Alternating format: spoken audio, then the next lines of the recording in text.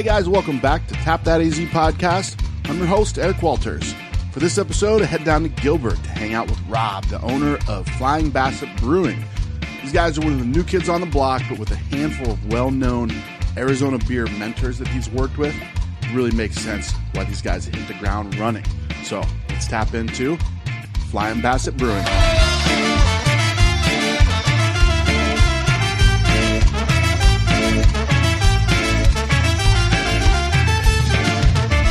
All right, so we're on the northeast corner of Cooper and Ray. Is that right? Yeah. So when you get off the 60, it's Stapley. Yeah, it's Stapley, and then just come south.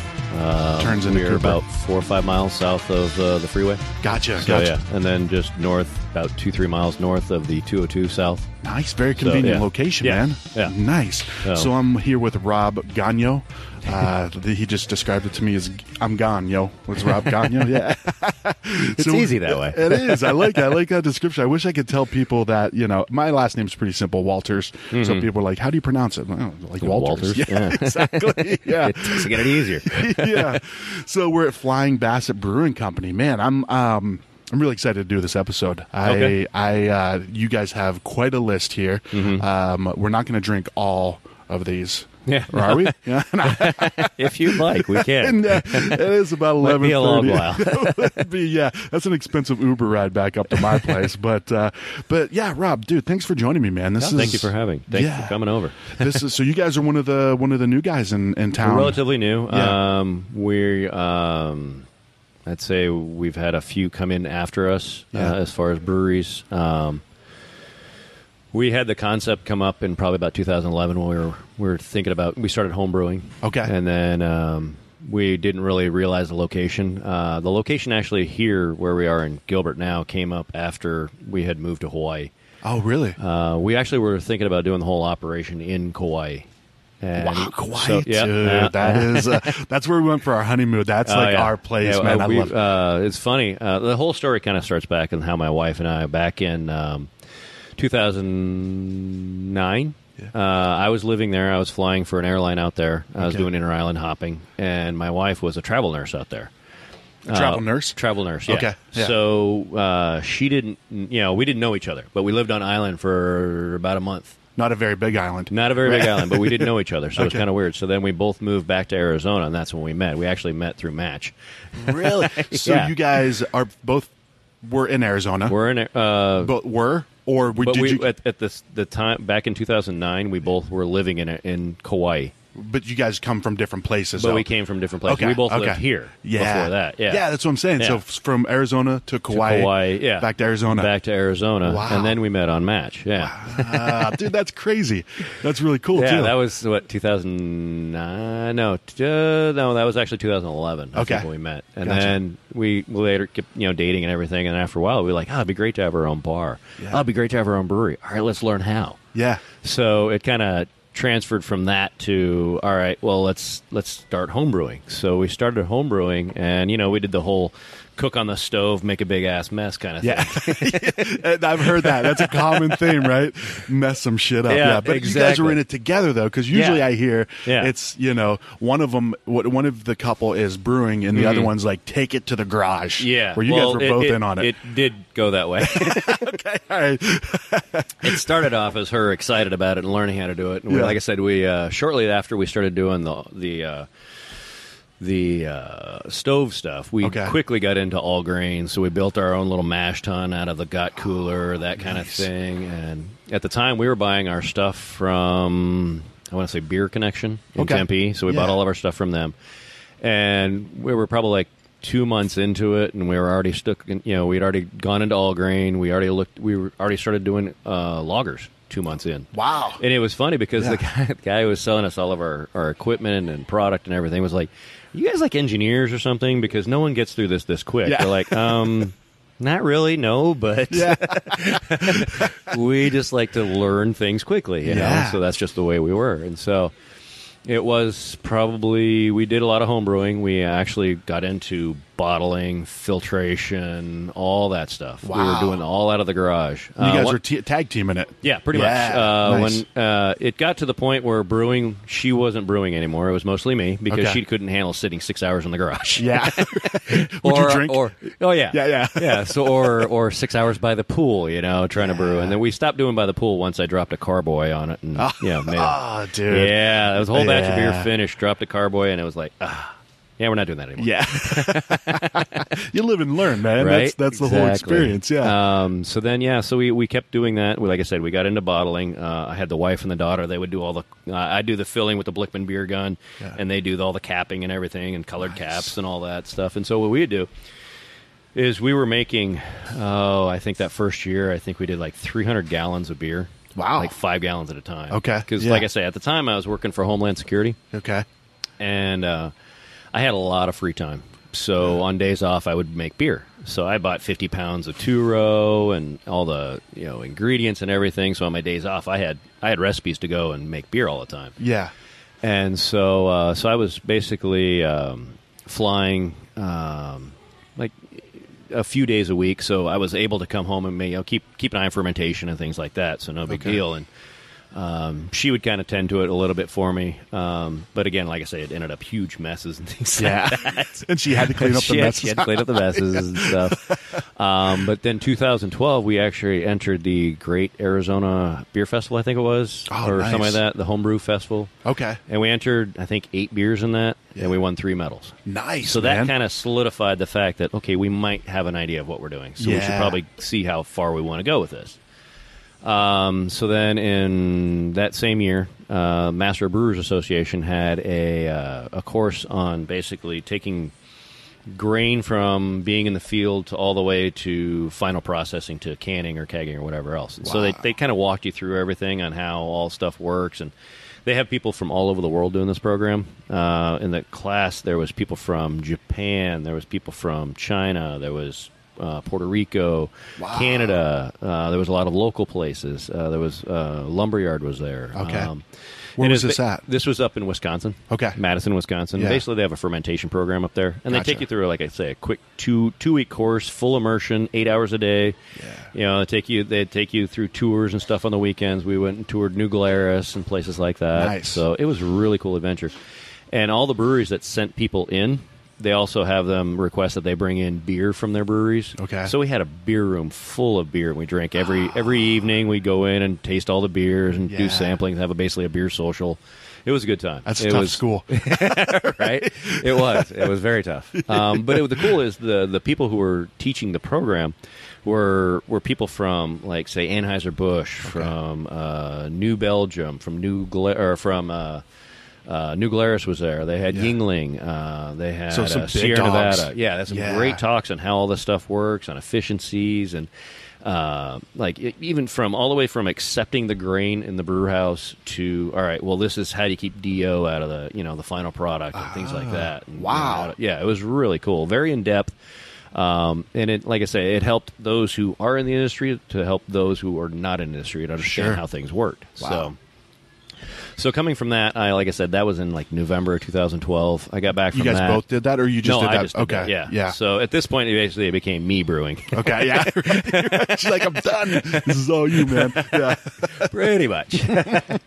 But you also have to have the holy hand grenade from her to say, hey, it's okay to do it. You know? Yeah. That's a big one, That too. is, yes. Yeah. So it went from, we then, like I said, I did the class, and then I came back from that, and then BJ's over in Chandler was hiring. Oh, gotcha. And I was looking at just maybe a cellar job or something like that. Well, they were looking for a head brewer. I was like, okay, we'll give it a shot. See what happens. I met Derek, and he loved my technical background. He loved the fact that I fly airplanes, and I have kind of a sense of structure and know-how of doing a lot of things. So this is Doc, right? Doc Osborne. Yep, nice. Yep. So he was really cool with that. So he's like, all right, I'll give you the position, but we won't make you head brewer right away. So all right, cool. As long as I learn, that's really, I wanted to see if this was going to be something that we wanted to do on the full time. Gotcha. So, like I said, I got working in there, and it was definitely baptism by fire hose. Yeah. It was a lot to take in, going from this little 5-gallon batch to this 15-barrel brewing system. Wow. And it was huge. You know?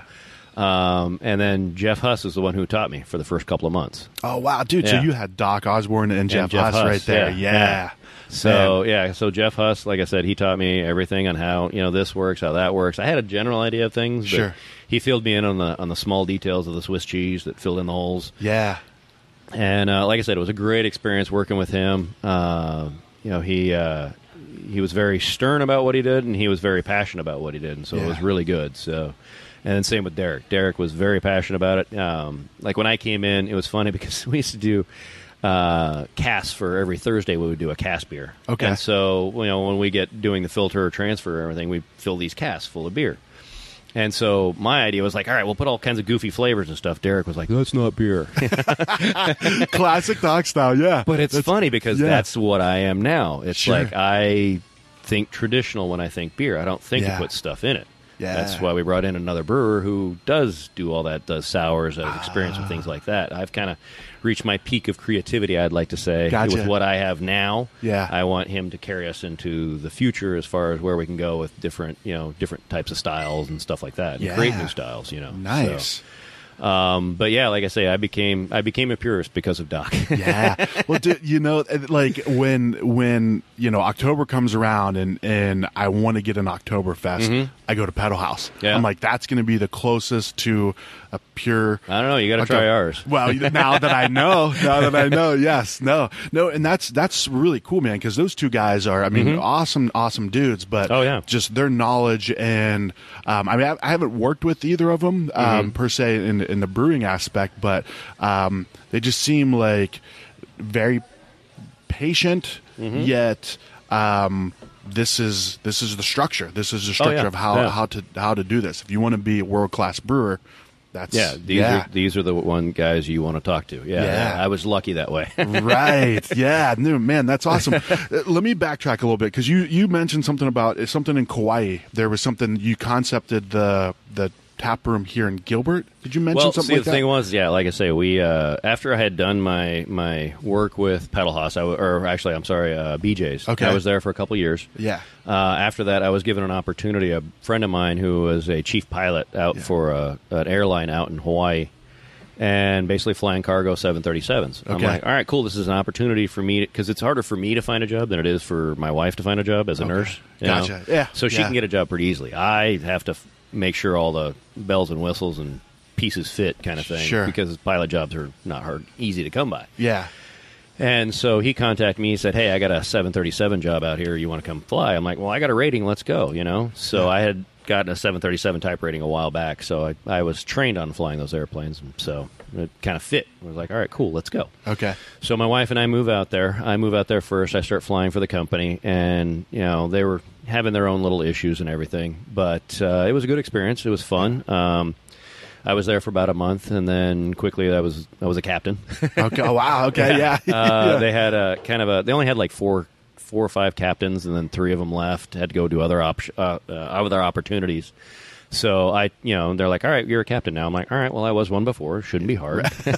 But it's funny because, like I say, I took a 2-year hiatus to go learn how to make beer, and now I'm going back to flying airplanes. So it was a little bit of a, trying to get back into the saddle kind of thing. Sure. Still with the goal of wanting to open the brewery. Yeah, okay. That's why, like I say, that's why we had moved out to Hawaii. That's why I take the position. So we were out there for, I'd say, probably about a good year. And while we were out there for the year, we did, research on, kind of formulate a business plan, kind of how it would work. We looked at property, we looked at, renting property, buying property. And those two aspects were not financially going to work. Okay. Property was way too expensive to purchase, and on top of that, there was nothing really to rent. There. Yeah, in Kauai. Okay. Yeah. So it was too expensive. So we kind of looked at the whole idea of, all right, well, if we want to do this brewery thing, we'd have to go back to Arizona. We have a better support staff here. We got, like I say, we know a lot of people in the industry as far as brewing goes. We know a lot of people in the restaurant industry who could help us out, get everything started. We thought about the idea of a tap room, but was not really. It's more of a struggle to get going that way with no food, no in-house food. No way to get bigger checks and things like that to keep people wanting to drink more. And so we thought, okay, the restaurant concept will work. Unbeknownst to us, how difficult it is doing the restaurant thing. That seems to be a common theme, man. Yeah, like people are like, oh man, it's two businesses. It's two different businesses. Oh my god, it is. It is way different. Yeah, it is a lot more more cogs in the machine, so to Sure. speak. Yeah. That's a good way to put it. Versus, brewing was one cog. Sure. Yeah. Yep. But it is like I said, given the fact that we had more support back there, we're like, all right, let's move back here and then start working on the project here. So I got a job back here. I was an instructor for a simulator manufacturer. Okay. Turns out I'm not a good simulator instructor. Right. Dude, I think life is about not so much knowing what you do well, like what don't I do well? What can't I do? Yeah, exactly. Simulation instructor is not on that list for you. Right, yeah, that's not me. No, I'm more of a, let's do things. Sure, okay, I'm yeah. not much of an I'm more of a doer, let's just put it that way. I'm more of task-orientated, do things, whereas, instead of teaching people. Like I say, that's why I like my new brewer. He's like, I can teach people. I'm like, perfect. Yeah. I don't. Those days are done for you, Rob, right? Yeah. I mean, it's I'm a doer. That's just it. So with that, like I said, we moved back here. Shortly thereafter, we started formulating the business plan. Came up with the concept of flying Basset. Okay. We'd always how the name came about. It's kind of funny. We actually, before we used to have Mastiffs. My wife had a English Mastiff. I had a French Mastiff when we met. So when we moved to Hawaii, we gave them over to the rescue. They had great homes and everything like that. So we moved to Hawaii. But while we had them, we were like, it'd be funny to have a Basset Hound named Lieutenant Dan. So when we moved back from Hawaii, we found a Basset Hound, named him Lieutenant Dan. Yeah, because he got these little legs. Yeah, that's. I was wondering, like, why Lieutenant Dan? I mean, that's a cool name. He's but a full. He's seriously, he's a full size dog. I mean, he weighs 75 pounds. Yeah, but he's got these 4-inch legs.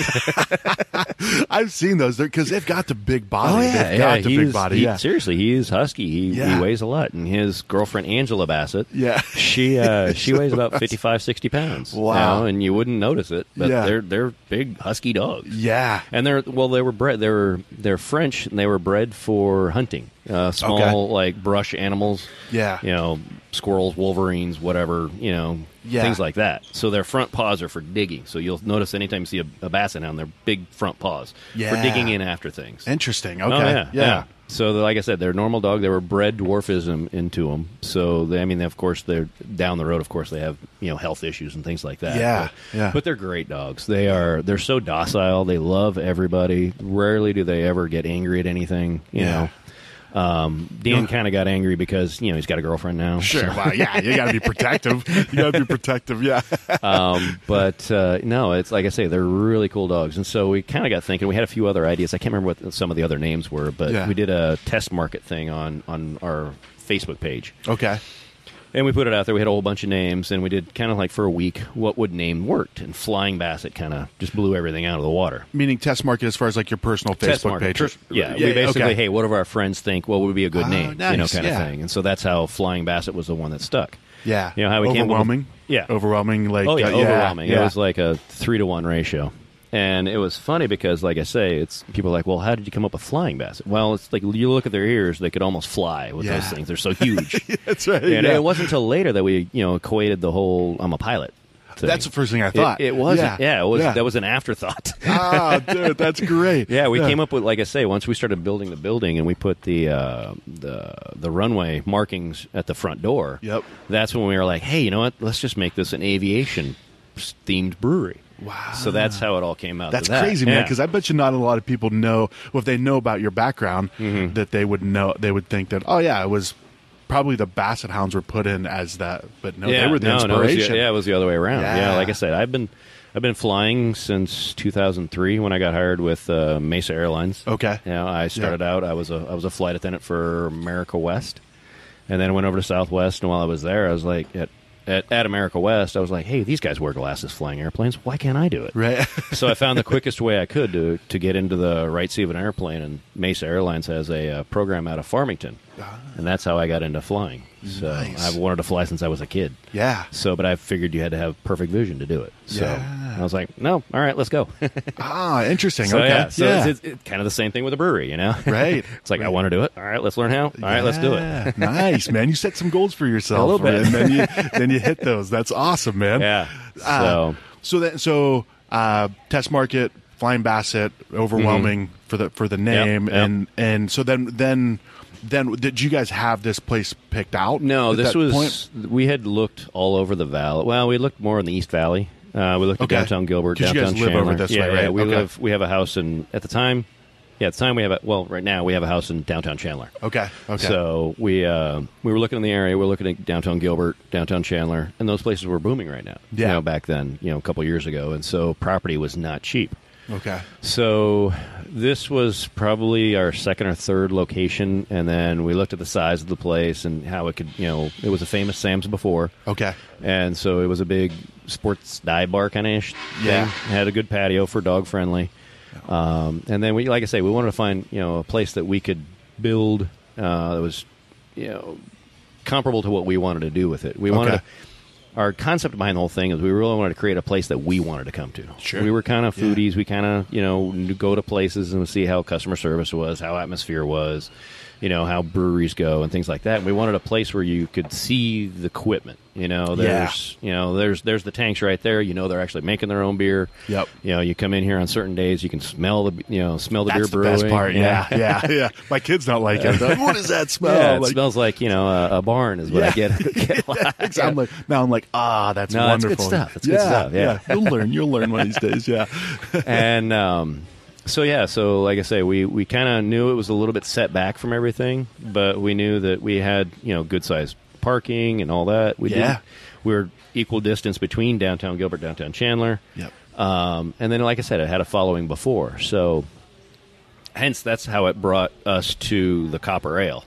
Okay. Wow, look at dude. That was smooth transition. I don't know what I've been sipping on here, but that's fantastic. Oh, the one you living the dream. Yeah, living the dream. Yeah, it's like ask anybody. It's like any pilot usually. It's like, how's the life, man? I'm living the dream. Living the dream. That's kind of what you get when with that one. It's like a little bit. It drinks like a beer, but it's got a vanilla finish to it. Mm-hmm. So it's not overwhelming. It's not sweet.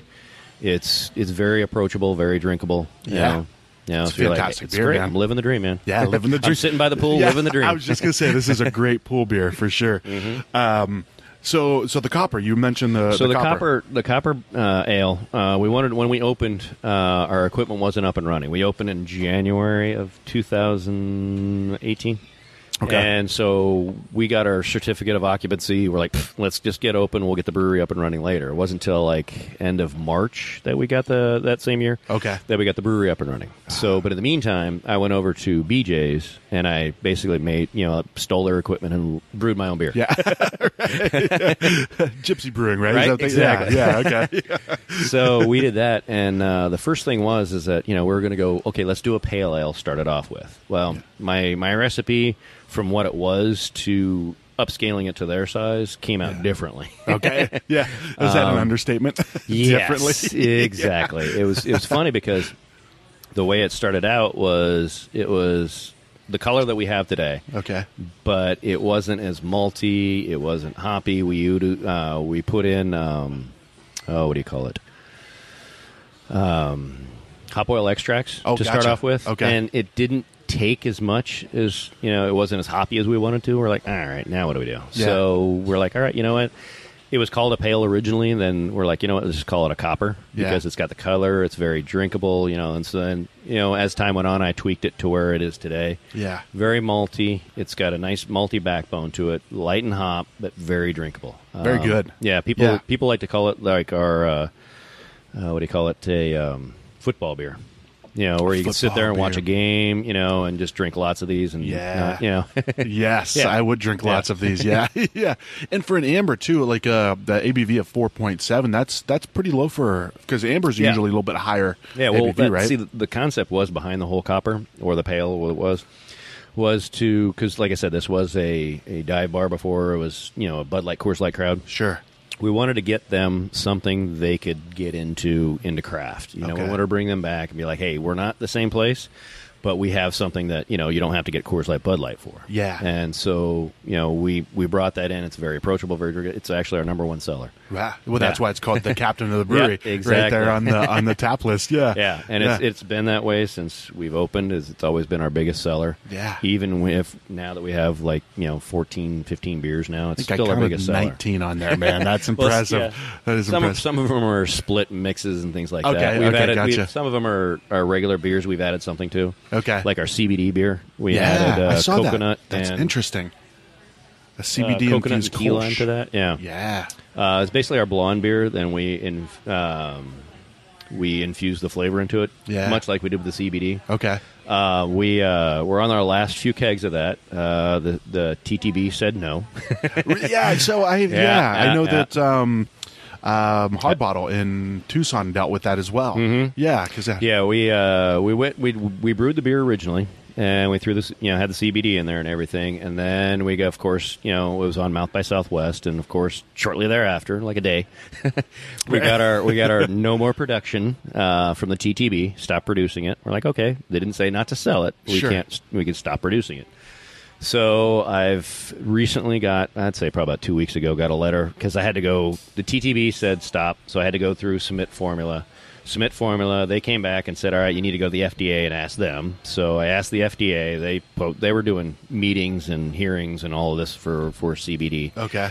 And they came back to me recently and said no. Really? Yeah, they said it's being the fact of its derivative. They've only approved certain things, and hemp seed oil and a few of the oils are the only thing they really approve right now. Yeah. So we can change it to put the oil in there, but I'm really not a big fan of putting the oil into the beer. Yeah. We were using the isolate. Okay. So the isolate is the purest form you can get with, not even having any THC in it. Okay. The least likelihood to having THC in it, basically. Gotcha. And so that's what the form we're using. Gotcha. So... Well, like I say, we're on our last few kegs of it now. So I'm going to get some while I can. Then, yeah, especially that key lime one, man. Yeah, that sounds amazing. We had another one that was a pineapple or a papaya and something else. We called it Maui Wowie. That one went pretty quick. Yeah, I would say so. CBD in there, Maui Wowie. Well, what inspired you guys to do a CBD beer? Well, because CBD is such a growing interest in it right now. Sure. You see it everywhere. It's like my gym has CBD, all kinds of stuff. Yeah. And my mother-in-law, she uses the oil for her arthritis and stuff. We weren't actually promoting it for the simple fact of what it can do for you. Okay. We were promoting it for the fact of, hey, this is popular. Let's try and see what happens with it. Yeah. Because no one else was doing it. Yeah. So we're like, okay, well, there's a reason why no one else was doing it, but let's test the boundaries, Yeah. So nice. We tested them and you found dipped them. our toe in and see what happens. Yeah. Well, so but also Founders has the same thing, but they're Okay. using the oil. They have the meters and all that other stuff to determine it. So what does it add anything to the flavor of the no, beer or the adds mouthfeel or anything? Nothing to it because it's an isolate. It's like I say, it's kind of like a little tiny powder. Gotcha. And it just mixes in. But it's basically considered. I mean, CBD is basically considered like the best natural anti-inflammatory. Sure. Yeah. And it's also a sleep aid for some people, and this, that, and the other. Yeah. So, It reduces anxiety in people. There's a lot of really good things. That it provides. There's a lot of benefits for it. But Yeah. like I say, it was not something we were promoting. We weren't going to say this will do anything for you, but it's, however you feel about it, perfect. You could say, "Come chill out at the brewery and have a CBD beer." Relax and chill. Yeah, with the Maui Wowie. Yeah. So like I say, it was just something, and then like I say, we got our cease and desist letter from TTB as far as production. So like I say, we're about done with our kegs of that now. Yeah. So that's weird though, because you can buy it. Like you can buy it in that same form. Like, the thing is that really with FDA, it's really the fact of putting it in with alcohol. I mean, we can make a CBD like beverage. Yeah. Not a problem. Oh, really? Okay. But it's when you put it in with alcohol, that's when it becomes an issue. We could do a non-alcoholic beer and put it in that way. Yeah. But, that's, it is not the benefit we were looking for. Yeah. So, but yeah, there's still a lot of legislation that I think is going to continue with the CBD movement to where eventually it will be approved. Because, like I say, it's. I even asked my company as far as what is the FAA stance? What is my company's stance as far as airline? What is their stance as far as the CBD movement goes? Yeah. And I asked our HR person; she didn't know, so she went to actually our FAA representative and asked them. And they said, well, there is less likelihood of it showing up in, a drug test. Yeah. But if it does show up, yeah, you'll be unemployed. The zero tolerance policy. Sure, yeah. So, of course, 2 weeks later after asking that, I got drug tested. All right. Randomly, I said. Oh, yeah, for sure. Hey, keep an eye on this guy, Rob. He's doing crazy shit down there on Ray Road. Yeah.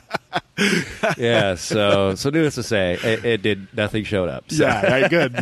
Nice work. You weren't drinking the CBD beer, no. right? Yeah, no Maui Wowie for you. But, like I say, I think there's still a potential down the road for it. There still has to be more legislation that has been brought up, and the more acceptance that society is seeing about legalization of marijuana and stuff like that is eventually going to be approved for sure. Yeah. So I wouldn't be surprised too if you start to see. I don't know. I've heard that it's some of the maybe Great American Beer Festival where some of the Denver breweries were kind of testing out brewing marijuana with the beer. And I've heard there's not good ones yet. I had someone bring me a can of something from Vegas. In Vegas, they're doing that. Oh, they're really? THC infused beers. Yeah. Interesting. Yeah. That seems like that could go many different ways. Right? They won't remember anything, though. I think this was awesome. I don't remember. I went on Instagram Live for about 3 hours, and yeah. Right. So, all right. So you've got the copper, all right, and you're about to open this place up. Yep. Right? You found the location, you found the building. Used to be a Fantastic Sam's, which is Famous Sam's. Yeah, Fantastic Sam's, a hair place. Dude, this is the biggest haircut place, hair salon ever. Get a lot of seats in here. Yeah, just individual chairs though. So then you guys start to build this thing out. Yeah. So my wife and I did a lot of the work in here. Yeah. When we got in here, I'd say about middle of May of 2017. Okay. We came in and it was pre-gutted. You'll see on the floor there's a lot of kind of brighter concrete, so to speak. They had someone had come in after Famous Sam's had closed. The place had been closed for about 2.5 years prior to us coming gotcha. in. So there's been nothing in here for a week. Yeah. So when we got in here, it was kind of pre-gutted. Okay. They had come in, like I say, cut the floor and everything, but the previous person who was working with it had ended up they ran out of money. Okay. And so they were doing work without permits, and the city came in and shut them down. So, like I said, when we came in here, there was a lot of crap everywhere, so to speak. Yeah. A lot of less stuff, which kind of helped us in a way because we didn't have to take out a lot of that. We didn't have to have so many truckloads of stuff going out here all the time. So they tore all the stuff out, and they were in the process. They tore out all the seats. Yeah. The only thing that really was in here was all the drywall, and they took out the faux ceiling and all that. That's we have an exposed ceiling now because we wanted that. We wanted we wanted the industrial feel of it. Yeah. We wanted you walk in, hey, you're walking into a working brewery. Yeah. But happens to have a restaurant attached to it. Right. That was our concept with it. And so, and then also a good part about the place was the kitchen. The kitchen, being it was pretty gross, we got in here. We cleaned the hell out of it. Yeah. But it had good bones. The kitchen had a solid hood and layout and everything like that. So we were able to work with that. Nice. We took everything out. Yeah, right. Refinished everything and then put it all back in because it was pretty gross. So was there a lot of stuff that was still usable? The hood? There was some stuff that was usable. We had, I think, the coolers were in great shape. They were been rebuilt, before we got in. So the person who was working with it had rebuilt them. Yeah, so all of our walk-ins all worked great. We had one reach-in freezer that eventually had crapped out on us, so that's been replaced. But everything else has been rebuilt. The only thing that wasn't was the gas equipment. Okay. Like the broiler, the stove, and the griddle. Gotcha. So we had them deep cleaned and then put back in service. Once they were recertified and everything. But all the refrigeration, everything else back there has all been brand new. We went through and replaced a lot of the fixtures and the tile work and the walls and everything like that. Nice. So because it was like I said, it was pretty bad back there. I was like, how did they get through health with this? And now, so that was that's interesting. Mm-hmm. That is interesting. Well, now it's funny because our health department lady actually eats here. Oh, really? Yeah. She's like, hey, this, and we have a lot of our suppliers. They come in here and they'll actually eat here, nice. Which is a good sign because it shows that, hey, they see it's clean enough that they'll want to eat here. Yeah. You know, so that reflects upon me, because it's like that's what I strive for, is yet everything is always in tip-top shape, you know, because you know, if it's just an image thing, you know. You don't want to. You don't want to have a place that's like, oh, what the hell is that? Right. Even if it's behind the scenes, right? Exactly. Like, it's just your own peace of mind. Because if you walk into some restaurants, and you look at their kitchen, I am never eating here again. Yeah, like, right? Jackie, just drink your beer. We're leaving. Yeah, we gotta get out of here. Right? We'll stop at Subway or something. Yeah. Yeah. So you know, things like that. You know, and that's kind of, like I said, another thing that was kind of instilled on me, you know, by Derek, was the same thing with my brewery. You know, I try and make sure it's always clean. Yeah. You know, because you know it's a representation of how you work.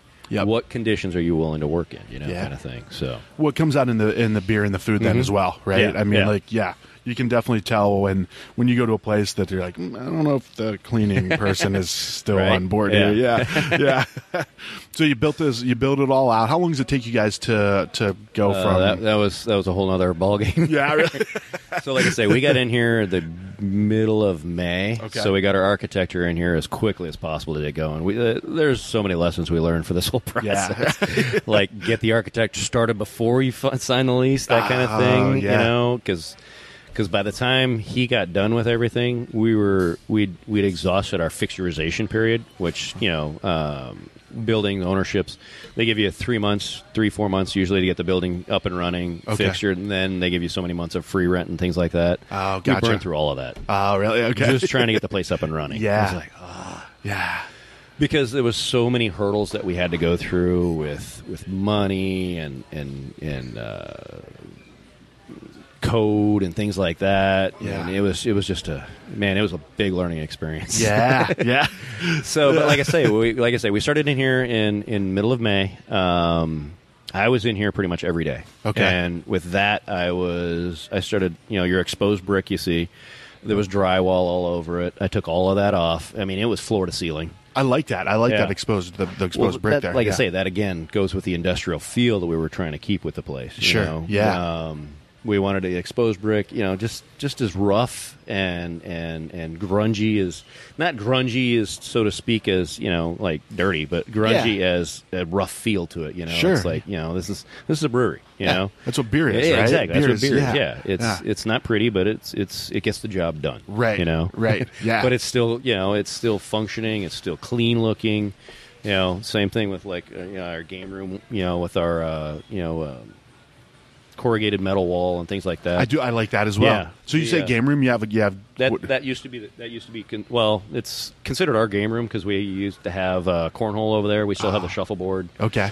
We still have the cornhole like area still set up and everything. We just decided to put in more tables. Yeah. Our GM said we need more tables. Like, Yeah. All right. Yeah. You are a money guy. What about my games, man? Come on, these are my games. Yeah. But yeah, the like even the woodwork that's below the game room. Yeah. The wife did all that. Oh, wow. That's all stained and sanded. And what do you call it? Finished Pallets. Oh, really? That's all pallets. Wow, yeah. nice. Yeah. That looks really good. Basically, we had a whole production set up. She had her little area set up of sanding, staining, and then she tacked it all on the wall. Yeah. So yeah, that's awesome. It started out with the in between the bathrooms, just that one wall. Oh yeah, yeah. That was our test wall, and it just kind of matured into everything else because we didn't know what to do with the finish for that, you know, because the architect came back with all these other finishes and everything. And they're like, that's expensive. Right. I was gonna say, you can do this for $100,000. Yeah, exactly. That's like, how much a square foot? No. We're cheap. Hello. Got some pallets in the back. Exactly. I took the truck. I had a big truck at the time, and we went around, and all these places that have empty pallets, I'd pick them all up, and she'd sand them all out, and you know, then we had people out there looking for us. You know, like, hey, I got a big pile of pallets here. You want to take them? Like, oh, sure. Yeah, no problem. So, yeah. We had so many pallets afterwards. It was like, what do we do with all this crap? Now you're the person saying, hey, anybody else need pallets? Friends of ours came and like, can we take that? We want to do this through our wall. All right, here's all the equipment. Yeah. Well, you created that inspiration by showing what you can actually do. Yeah, so it worked out well. Same thing with our wraparound bench for I was just seeing that. Dude, almost looks... It looks like church pews. I was going to say. That's what I was thinking. Yeah. It's actually court. court chairs from a courtroom in Avondale. Yeah. Nice. Yeah, we found that on Craigslist or something. The guy was offering, he had about 75 of them. We're like, hey, we'd only need a few. And we had friends of ours come in and put it all together for us. We did all the work for the tables, and we put all those together. Those are IKEA tops I put all the waterworking pipe together. I like the waterworking pipe. Yeah. That looks really cool. Same thing with the countertop for the high bar. Yep. That's same thing that we got that at. It's countertop for what do you call it? Lumber liquidator. Oh, yeah. gotcha. So we finished it and branded it with our Flying Bassett brand, yeah. and then just clear coated the hell out of it, and then the water piping was basically 2-inch water pipe from a what do you call it? Fire sprinkler store. Okay. Yeah. So we had that all cut and everything, and so yeah. Dude, so this has your sweat on it. All this stuff has all of this. Like even awesome. the floor. When we came in here, it had thin set all over because they had tile in here. Okay. My wife and I spent 3 days making a big dust ball with a 10-inch floor sander. Oh man. Yeah, this place was nasty. We got the black lung now, right? Oh yeah, pretty much. Yeah, pretty much concrete lung. Yeah. But yeah, it was funny because, like I say, we had no idea. We just knew to take it up. We didn't know that there was stuff you could put on the ground to keep it from dusting up so much. Yeah. Yeah, we didn't learn that till later. This is all that's part of the experience, though, yeah, right? Yeah. I mean, like I said, we spent hours. I mean, I was here every day. I spent 8 hours, 9 hours, 10 hours a day in this place. Trust me, there was blood, sweat, and tears in this place. Well, knowing you now that it is very clean at this point, you cleaned it all up properly, but through the process, went through a lot of Band-Aids. Yeah, right. Yes. So you get to the point, you get all this stuff. It comes to opening, right? You guys are about ready to open, right? Because that was a short process from the time you see, right? Yeah, right. Yeah, like I say, we finally got the contractors in here in beginning of September. And we finally didn't get our certificate of occupancy until middle of January. Oh, wow. Our biggest issue that we kept running into was the end of the issue was the boiler install. Okay. That was a big one for us. So that took a little while to get the bank on board with the funding of it and getting the contractor, and then we had to get a subcontractor for it because Arizona Boiler had to install it because the contractor didn't have all that. And so, yeah, it was, again, more lessons that I learned through this whole process of what is covered under the bid for the plan versus what is not covered on the bid for the plan. I figured it was the whole thing. Apparently it wasn't. Yeah. Well, now you know all this for your second restaurant that you open, right? Yeah, someday. You're looking like, no, not a restaurant. Not right now. Yeah. Like I say, even I did all the bathroom work myself, put all that in there. It might not be the greatest tile work, but it got done. It works, man. It works. I will not do tile work ever again. We hired out the stuff that's underneath the bar. Okay, yeah. Lesson learned. I do not I don't teach simulation well, and I don't do tile work very well. Like I said, I do tile work for myself. Mm-hmm. Yeah. I could accept what I do. Yeah, right. Yeah, if I do it for someone else, no, it's not going to work. It's not for hire. Rob is not for hire. Not for hire, no. For that, yeah. So we get our certificate of occupancy, and like I said, that was the 27th. We actually did a soft opening. Okay. And January 27th. January 27th. 2018. Yep. Okay. So then like I said, we were big, huge. We had a chef at the time who set up our menu and everything, and we were happy with everything had came out as far as our menu, as far as taste. Everything was perfect, and then this whole industry, everything rotates quite often. Sure. So we went through. It was probably about 6 months after that he moved on to something else. Okay. So we were like, all right, cool. Now we're gonna stress and bring someone else in. Right, so we brought the second in command, brought him up to primary in command, and so then it's just been that way for since then, which has been really good for us. Yeah. Very creative menu and very working with us as far as utilizing things and not just waste. So it's been really good for us. What do you mean by that? Like what? Well, it's like if you bring in an item. You have, some food item. You bring in some food item. You're not just going to use it at one time, and that's the end of it, kind of thing. It's only a one recipe. Yep. You're going to try and utilize that in many other ways. Or if you have waste from that, you can use it in other ways. Actually, it's funny. Some of the trimmings we get from like our roast beef or from our corned beef or stuff, I have my chef make into Bassett food. Oh, really? Basset so the food, Bassets, the Bassets are pretty well spoiled. Yeah. So he basically makes this big porridge kind of thing for the Yeah. Basset hounds. I bring it home, and that's what they eat. Yeah, dude, that's a good idea. Though I mean, Yeah. the lucky dogs, right? Mhm. I mean, Yeah. those little legs aren't going to be able to hold that Oh, weight no. for too long if you, Right. Yeah. But go ahead. Yeah, But that's, like I say, that's also something too we offer is for our dog friendly patio is having you can buy your dog like a patty or a chicken or a turkey or whatever. Yeah. We can make it like a little dog dish. Kind of thing. Yeah. That's pretty cool, So, man. Then we also usually have spent grain dog treats too. Okay. So nice. That's awesome. And as I'm looking at this menu too, man, you guys have you do a brunch menu, weekend brunch. Yep. Saturdays and Sundays from 9 to noon. You had me at Basset Burrito. Chorizo or ham or for me both, but yeah. Chicken and waffles. Yeah. Chicken and waffles. Yeah, man. This is I'm looking at this and this is the omelet, layover omelet. Layover almost. I like the names of these like things I say, too. that's something we're still trying to work on the creativity on a lot of that and trying to make sure that we're covering just like I say the theme of airlines and maybe dogs and things like that, but we don't want to be like pigeonholed into one thing. It's like some breweries get into one thing and they just stick to that, and that's what they're known for. We're trying not to do that. We're trying to branch out to other different names and things like that. Yeah. Well, I think same with our logos. Same thing. We a lot of our logos when we first started had Basset hounds. Now we're trying to get more into maybe Bass hounds, but also like Living the Dream or one of our logos that has like an airplane flying and coming out of like. Looks like it's flying out of Hawaii. Nice. Kind of thing. Yeah. So, flying into Hawaii? Flying, like it's taking off out of, exactly. Flying into Hawaii. That's the dream going into Hawaii, yeah.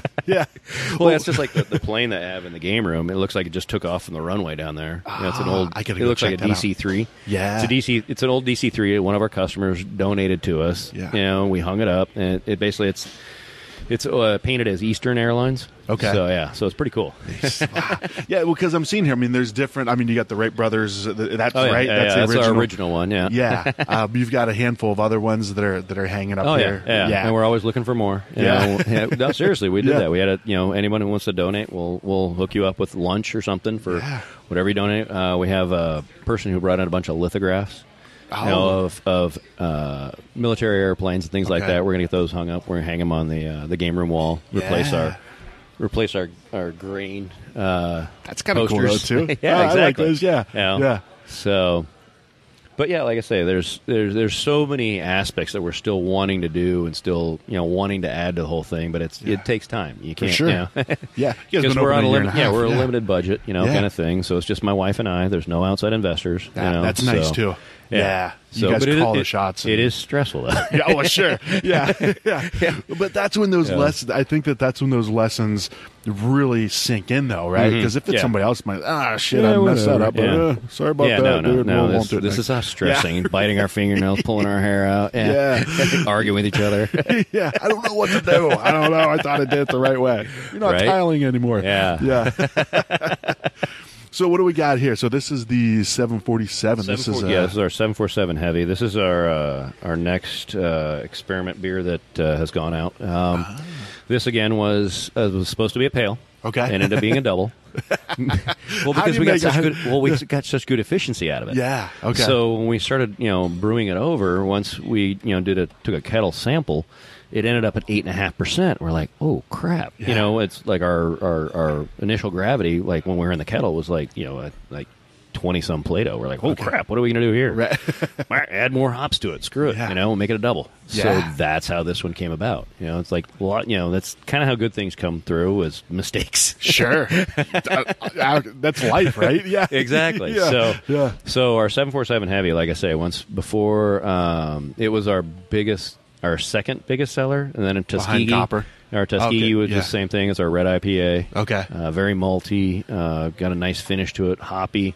We named that one after the Tuskegee Airmen, and people of that, have enjoyed that one.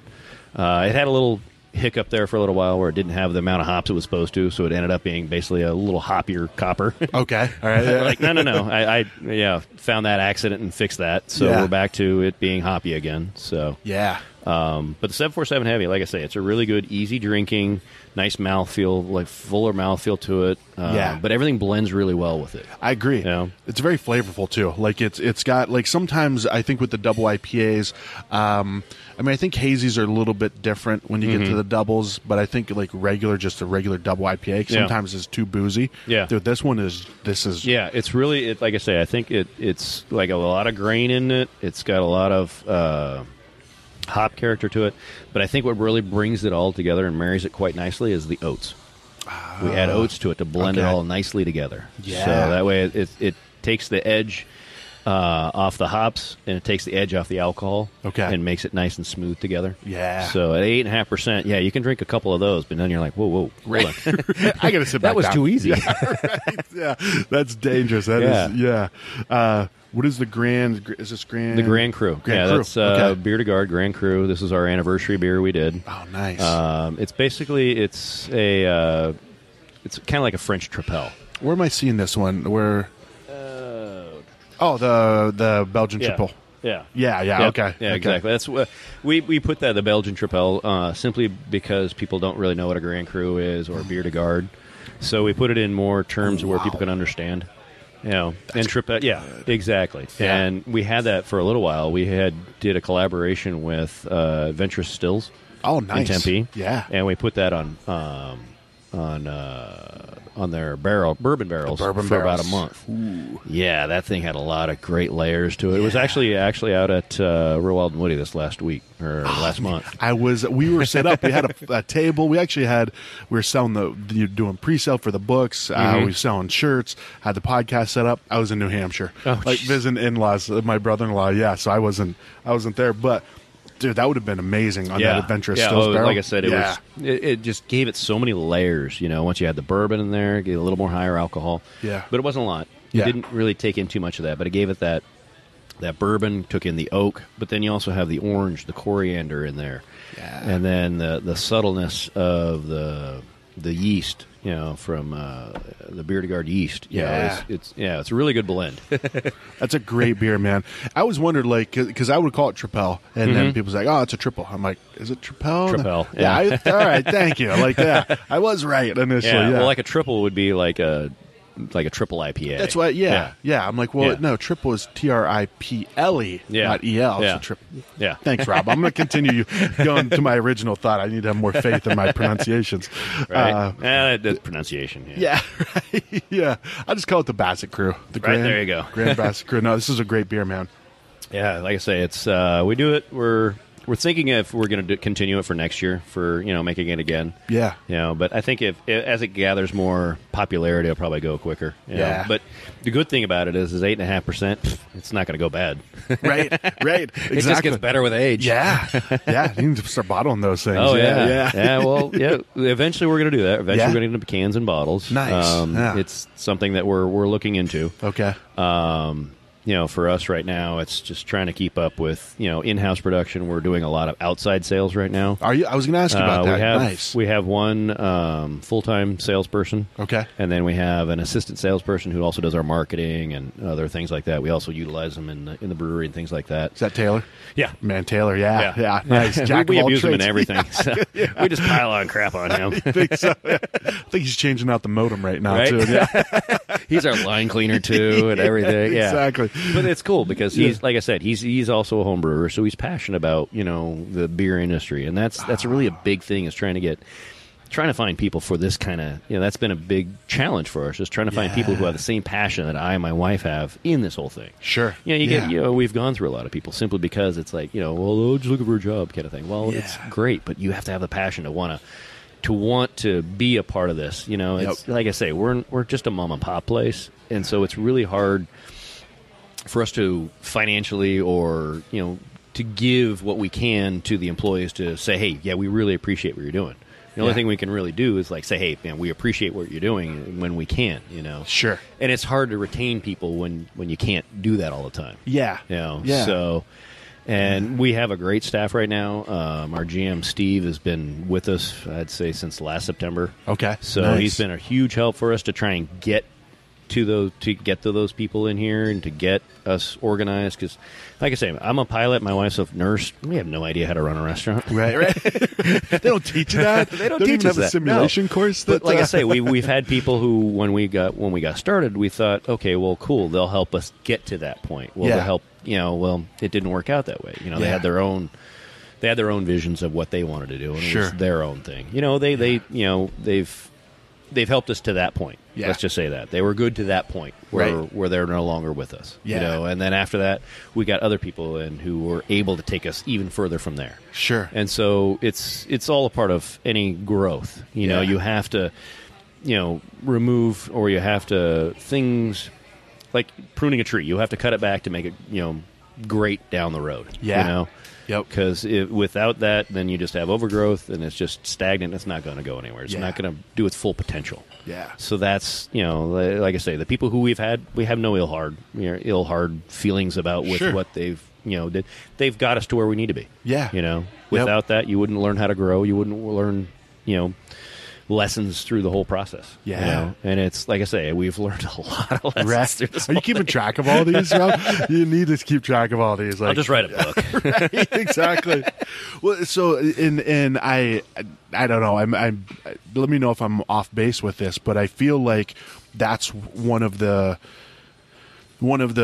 hard parts about having the restaurant side of it, right? Because I feel like when you open up a tap room, you typically get people that are like a lot of like the servers or whatever. When it's just beer involved, they're passionate about it. When you do the restaurant side of it, it is more. You have to pick and choose. You also have to educate. Yeah. And you continue to educate because as you grow with, like I say, our 19 beers, you have to educate them on how to do that. Yeah. And again, that's like, we've put together packets on how to teach people on, okay, this is what you're tasting when you taste this beer. This is, what sets this beer apart from other ones, or how does it separate us from everyone else? That kind of thing. What is our story? What is our background? What are we going for? Yeah. And these are all little things that you have to be looking for every time when you hire somebody. And then after a while, you're like, okay, it eventually weeds itself out, you know. So it's not good for either side. So both sides are like, you know what, man, let's just. And like I say, we're still working on a lot of things in the aspects of the restaurant side. Yeah. The brewing side, like I say, I've taken it to where I can. There's so many other things that I need to do, so we had to bring in Corey to take over where I can't fill in all the time, or he basically fills in where I was doing before. Gotcha. Which he's been like a heaven sent for me because he knows what I know, and it works out great. He's trained from what's a school in Munich? Siebel.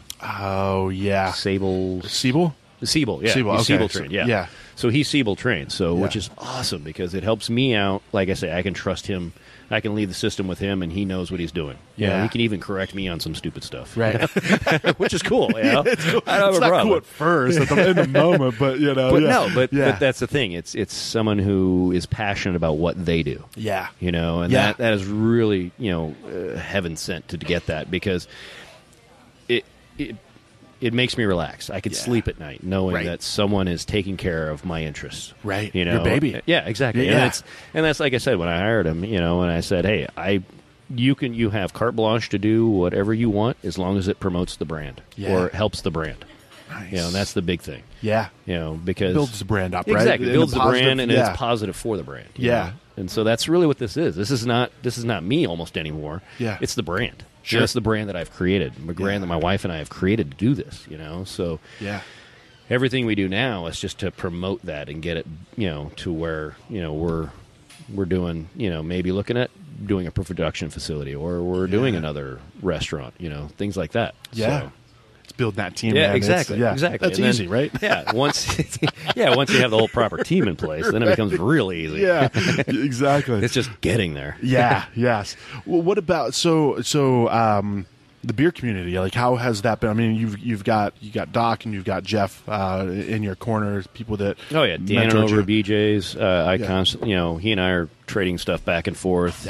Grain, yeast, whatever, knowledge. I mean. Heck, even when Joe Baldwin was here over there, same thing. We taught him how to use, when I was over BJ's, we taught him how to use the filter. When he was over at Uncle Bear's. Yeah. It's weird how everyone knows everybody. It's like, wow, this is creepy. Right, it is. Wait a minute. He doesn't know what he says he knows. Yeah, right. Well, it's funny, too. Like I say, while we were building the building, we had just turned on our light for our sign. Okay. And so I guess we had posted that on Instagram or Facebook or something, and then the next day, Anthony from Santan shows up. He thought we were open. He's like, "Oh, I thought you guys were open." I'm like, "No, but you're here. You can help us put up one of these barrels." Because we still had our hot and cold liquor tanks were still on their side. We had to prop them up. Oh, gotcha. So he was here. I'm like, "Hey, got any ideas on how to put this up?" Yeah. So he was here helping us with that. So nice. Yeah. And so, like I say, I still talk to Anthony. I just saw him the other day over at his spirits bar they have just opened up. Oh, yeah. I got to go over there. I've heard that's a really cool spot. Good. Yeah. Oh, yeah. Great liquor. I mean, their bourbon is awesome. I've heard it's real good. Yeah. But yeah, we were just over there, ran into him. He and I were sitting there talking and everything. It was, like I said, it's cool. He set me up with Steven, his head brewer over at the Chandler downtown Chandler location. Oh, God, I met him. Yeah. I contact with him, and it's like, hey, man, you got any yeast? Can I borrow this? You what you got? Same thing with Gabe over at the Warner location. Gabe and Ray, same thing. Yeah. I'm going over there tomorrow to get some yeast for our hazy. Nice. But yeah, like I say, it's really cool, the industry, how we all, like I say, it's kind of like a brotherhood. Sure. It's like, hey, you're in the trenches with us here. You're brewing beer. You're doing all this. You know. I still, talk with Stoney over at Helluva. Yeah. He's awesome. Yeah, Stoney and I worked together for a while. Like I say, after Jeff left, Stoney and I were working together. He was running the cellar. I was doing the brewing. Yeah. And, then after a while he left, and then, then he's now got his own place going, and so. Yeah. He's making some good beer over there, too. Yeah, that's very a good spot. Oh, yeah. Similar, like when you were describing this place of this being Famous Sam's, not Fantastic Sam's, right? Yeah. Famous Sam's. Same thing with them, right? I think they were Zips or something. Yeah, there were Zips. Yeah, that's right. So kind of the same. You guys were you're the first two that I've heard talk about. Like there was already a clientele that was going there. So you've got that clientele built in. Now it's an adjustment from the Bud Light drinker to exactly. You're trying to capture them in some other way. It's like, I mean, we still carry Bud Light. We had it on tap for a while. Threw it out the window. Right. Yeah. But now we carry it in bottles. But eventually we're going to slowly drop that out completely. Sure. Just like everyone else. I mean, I remember when I'd go to Santan, they still had guest taps. Yeah. Now that they've kind of gone away from that. So it's just the maturation of a business. Yeah. As you mature, as the business grows, you can stop leaning on other people to make a profit or to make money. Right. You can rely on your own self. Kind of thing. So it's a hard transition. Being like, we are basically a neighborhood brewery. It's how we look at it, because we're a neighborhood bar. We're now a neighborhood brewery. Yeah. And so we get a lot of regulars in here they've been with us since the beginning. And then they come back every time, and we know them personally, and then we joke with them and all this other stuff, and they also help volunteer around quite often. Nice. So they even let me play on their softball team. Specifically playing on the softball team. Yeah. No, and that's great. I feel that's I don't remember what episode it was, but I did an episode with Steve McFate, and his whole thing was like the neighborhood brewery. That original location they opened on Shea. on Scottsdale Road in Shea. It was like and you go into that place and it has that neighborhood feel. Yeah, it was really small, very intimate feel. Yeah. Yeah, a little tiny brewery system over there in the bar, and you're like, there we go. Yeah. And you walk, like, we used to live there, and I moved. We ended up buying a house like a month after they opened up up north, like kind of, 15 minutes south of Anthem. But then I would go into Fate, and I would walk in, and the bartenders would be like, "Oh, hey John, how's it going?" Or "Hey Bill, how's it going?" And I'm like, "I feel left out. That could have been me, man." Norm. Yeah, exactly. Right? Yeah. But here, it has that same feel, man. This is like I say spot. Again, that goes kind of with the whole ideology of the whole place. We wanted a place that we wanted to come to. We wanted to feel comfortable with. Yep. We wanted a dog friendly patio with a TV on it, of course, because I want to watch the Cubs game. Yeah.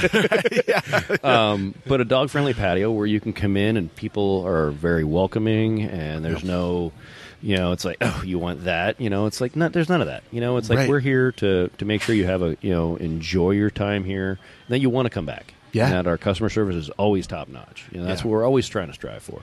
Yep. Our beer, our food, and our customer service are big ones we always want to make sure we're top notch with. Yeah. And that's because we've seen it. I mean, my wife and I are, like I said, we're not foodies, but we know what we like, what we don't like, and we want to make sure that we have those aspects here. Yeah. So. Yep. Well, and there's something for everybody too, man. Mm-hmm. I mean, you have everything from a exactly. you even have a low calorie lager to the Tripel. Yeah. Right. The Tripel or the Imperial Stout. Yeah. There was 10.5%. We have a sour coming out here shortly. Oh, nice. Yeah, we have a kettle sour we just did. Nice. That one's a prickly pear sour. There was a smoked one I had here. Yes. Right? Yeah, that was for a bacon and beer festival we were doing. Is that what it was? Okay. Yeah, and we did. That was actually our second batch of beer we did. Was the Red Eye? Yeah. What was it? Like what that was it was a brown. Okay. Yep. And it had smoked malt in it. Okay. But we were learning the system. Yeah. Right. Again, mistakes. Yeah. We were learning the system, but apparently we didn't shut the bottom valve. Okay. So when we were transferring, everything that was in the kettle got sent to the fermenter. So it was a crap fest. Yeah. Crap fest. That's a technical brewing term for all you guys out there. Yeah. So we realized this, and first couple of days after we did everything, we were dropping out as much as Trube and everything else we could before cold or warm break or whatever. Yeah. Just to try and get it all out of the tank, and there was, like I said, we're like, all right, do we add something to this to cover up the flavor? What do we do? Like, let it go through and see what happens. Let it go through. Yeah. Through. Then we're like, so we finally get to the final days of the beer. And we actually, again, same thing. We handed out to some people who were at the bar, like, hey, what do you think? We handed out to our customers, our employees. What do you think? What do you think? What do you think? Well, that's good. Yeah, we can still, it's good. It's good. It's good. All right, fine. We'll try and sell it, see what happens. Yeah. Well, it ended up selling. Yeah. And we're like, all right, cool. It was good. Yeah. Yeah, it was good. Yeah. And then from there, we went and did the Smoke Jumper. That's the one I had. Yeah. Smoke Jumper, The Smoke Jumper was the one where we did the same recipe. We just didn't add any smoked malt to it. Okay. And then we just added liquid smoke to it. Yes. And it's funny because with the calculations, because we did the dropper in the 16-ounce glass kind of thing. That's how we do a lot of things around here that way. We measure that way. How many drops works? Okay. Right. But when we actually infuse it into like either a keg or a barrel or into a bright tank, we do half first. Yeah. And that's turned out to be the best way to do it. Okay. Yeah. Because it doesn't overwhelm. It's like, okay, you underwhelm it, as far as putting whatever you're going to put, flavor or whatever else in there. Yep. And then when you taste it, see where it is. If it's not enough, then you can add more. If it's too much, you can't take out. Absolutely, yes. So luckily on that one, like I said, we had 300 and some gallons, and we put in, I think, 12 ounces of liquid smoke in it. Okay. And you know what liquid smoke is. It's just like very upfront. It gets everywhere. You smell your hands. Oh, yeah. Well, we did that. We're like, okay, thank God we didn't put the full 24 ounces. Right? Yeah. Like, whoa. Yeah. So there would be a market for that, we've though, duplicated that one again. A lot of the barbecue places love that one. Okay. Because it goes well. The Smoke Jumper goes well. We're probably going to do that one again, probably in October. Okay. So we're going to come out with that one again. Do probably a full batch of that one. Nice. It lasts a while. Like I said, it's not a big market for it. Yeah. But it's a good smoked beer. Sure. It's kind of a, not the, how do you say, proper way to do smoked beer, but the quote-unquote right way. Yeah. But like I say, it still gets the same derivative to it. It doesn't have that extract taste to it or anything like that. So it's very clean but smoky. Yeah. So. I remember that. So my first visit here, that's what I had, because it was like I would look at it. And I always try to go for something that's unique. Yeah. And that one was very unique, and I was like, dude, this is. I mean, you're not going to pound 5 of those, right? No. Yeah. I mean, it was still like 6%. Yeah. But and that's the thing. That's the thing with us, like you were saying earlier, is that we have something for everyone. Yeah. We want to make sure that, if you bring in somebody and they're like, oh, I only drink lights, or I only drink IPAs, or I only drink stouts, which we're looking to bring our stout in on a regular basis. We're bringing it out here pretty soon. We just had a mash tun fail last week, so mark that in the book, man. Yeah, mash tun. Well, the thing is that we had an equipment malfunction with our rake, and we turned it back on. There's the controller in the back of it. Yeah. And apparently the rheostat was on the back, was controlling the whole thing, and it was almost max full. Yeah. So the rakes are just flying around in there with a mash, and apparently it dislodged one of the false bottoms. So while Corey was mashing in and doing all that and going through the temperature rise and everything, apparently all the grain and everything ended up underneath the false bottom, and the false bottom part ended up all the way to the front. So it jacked up our rakes, and luckily it didn't puncture the steam jackets. Okay, yeah, that'd have been. But we ended up. Yeah, that's where our stout ended up. But you got the Imperial Stout on right now. Yeah, though, the Imperial right? Stout. Yeah, but there's so many things I want to do with with stouts, because we're looking at possibly nitrogenizing it. Okay. We just did our Living the Dream nitrogenized. That was pretty cool. Okay. That's come out really well. What do you mean? What you said? Nitro. Put it on nitro. Nitrogenized. Yeah. I didn't know that was a word, man. It's my new favorite word, nitrogenized. I don't know. It might not be a word. I don't know. I'm it's a Bushism. It's my new. Yes, yeah. It's my new band name. New band name is nitrogenized. There you go. Yeah. But I'm not even in a band, so that's. But yeah, it's from what I learned over at BJ's. It's like, all right, this is how you nitro a beer. All right, you just do this, and I consulted with Derek and with Steve Stone about how to do this. And like I said, it's come out really well for us. I think it's probably going to compete with the Cali Creamin' people.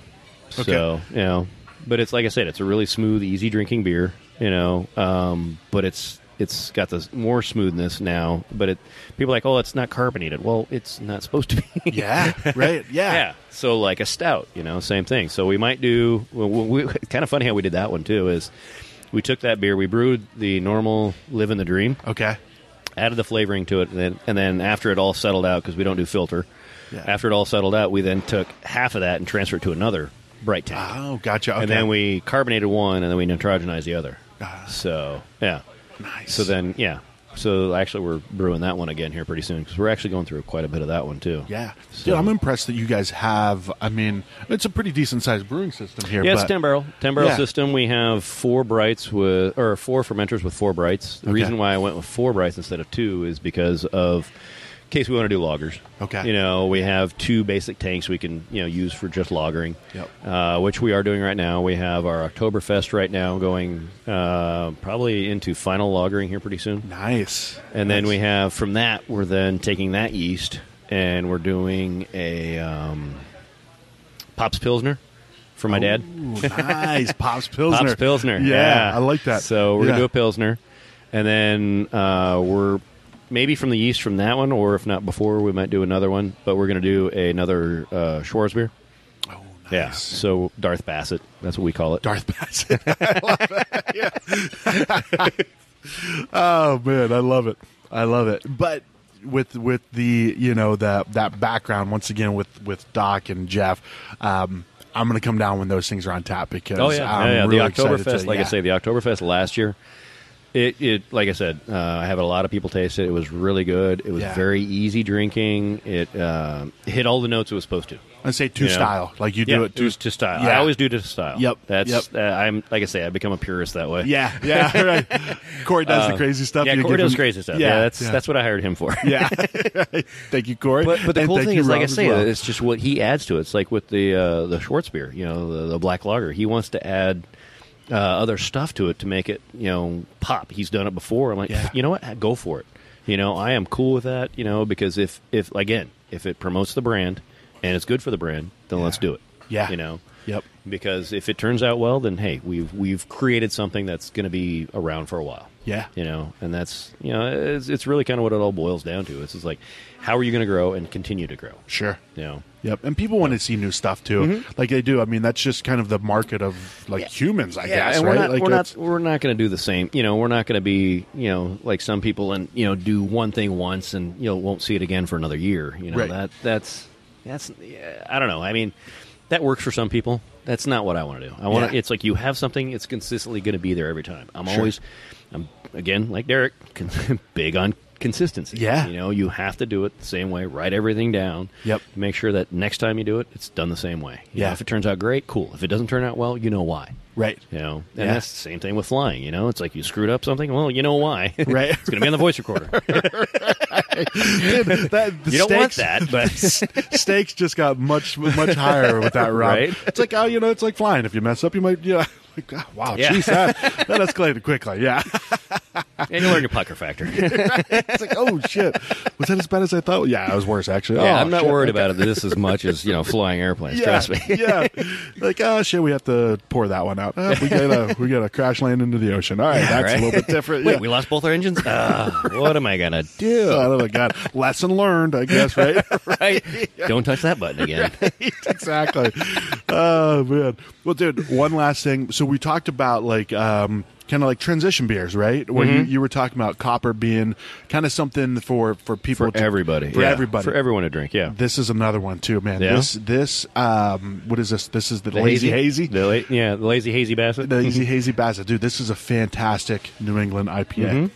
I feel this is a New England style is a good transition beer. For people, right? It is. Like, I don't really like beer too much. It's like, well, try this. It's funny because I even talked to Derek about this. I'm like, dude, it's the antithesis of everything I learned about making beer. It's just all wrong. Yep. So that's why it's funny because I had a tasting with who was it? Flicks. We have a beer in over at Flicks. Oh, nice. And they had a big panel that I was tasting them to, and Marissa and all them and everyone else, and.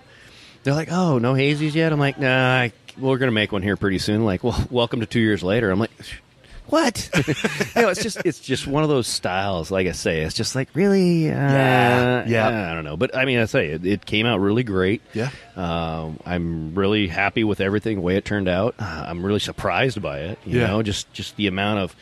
But again, that's the whole industry. It's just experimentation has brought you to these new points, or failure or mistakes have brought you to new points to make great beer. Yeah, and it's the same thing with New England IPAs. There's still so much more transition with it. I'm not a big fan of the ones that look like they're milkshakes. Is that, right, but hey, you know what? If it's something that's good and it does really well, then cool, I'm for it.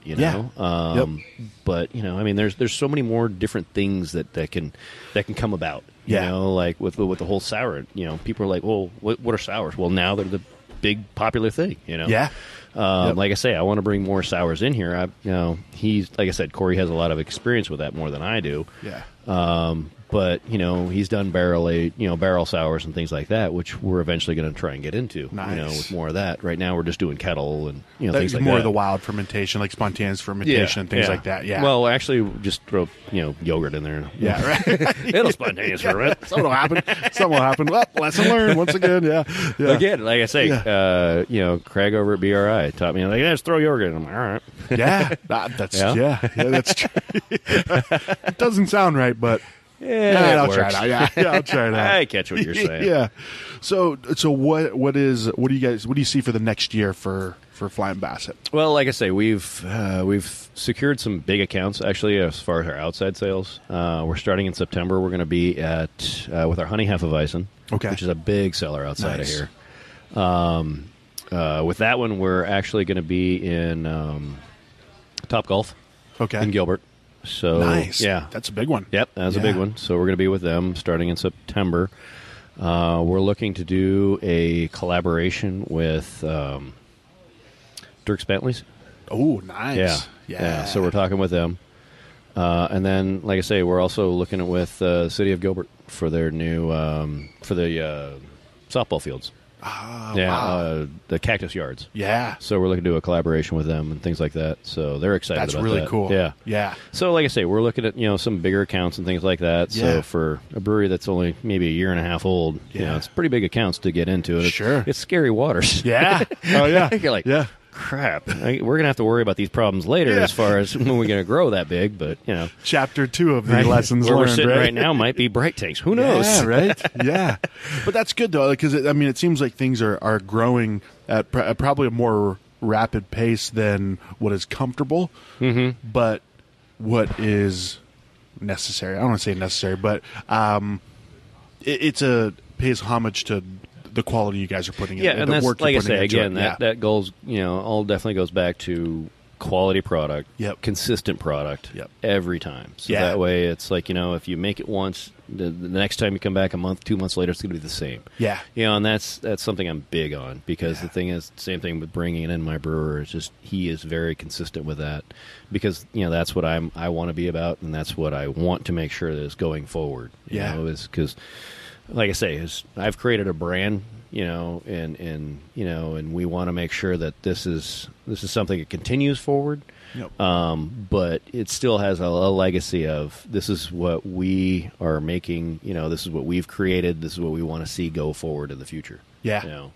Awesome. We're going to, eventually get into cans, canning, is probably down the road. And the first thing we'll can would be the copper. Yeah. Then probably the honey Hefeweizen. Yeah. Because those things are big sellers for us. The honey Hefeweizen, like I say, we sell it everywhere. Yeah. We have locations in Tempe. We have locations up in High Tide in Gilbert. They have it on a regular tap there. Yeah.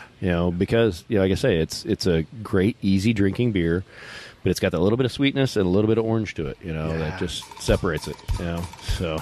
Nice. I got a list of beers I have to try when we're done recording here. I might have to just get another flight or something. But, all right, so we got FlyingBassetBrewing.com is the website. You guys are on social media? Yeah, social media. We got Instagram. Yep. We got Twitter. Twitter is Flying Basset Brew, BRU. Okay. Instagram, sometimes I'll post stuff of flying. Yeah, all right. About where I'm at and things like that. Yeah. And, like I say, some of the cool places I get to go to. Like I'm flying around or whatever. It kind of marries the whole concept of Flying Basset. Like I say, was an afterthought, really. Sure, yeah. But like I say, but I've had people come in here and it's like, hey, I love your posts about, you're flying all over the place and things like that. It's freaking awesome. I'm like, all right, cool, Yeah. But I'm glad to see that it's reaching people, Sure.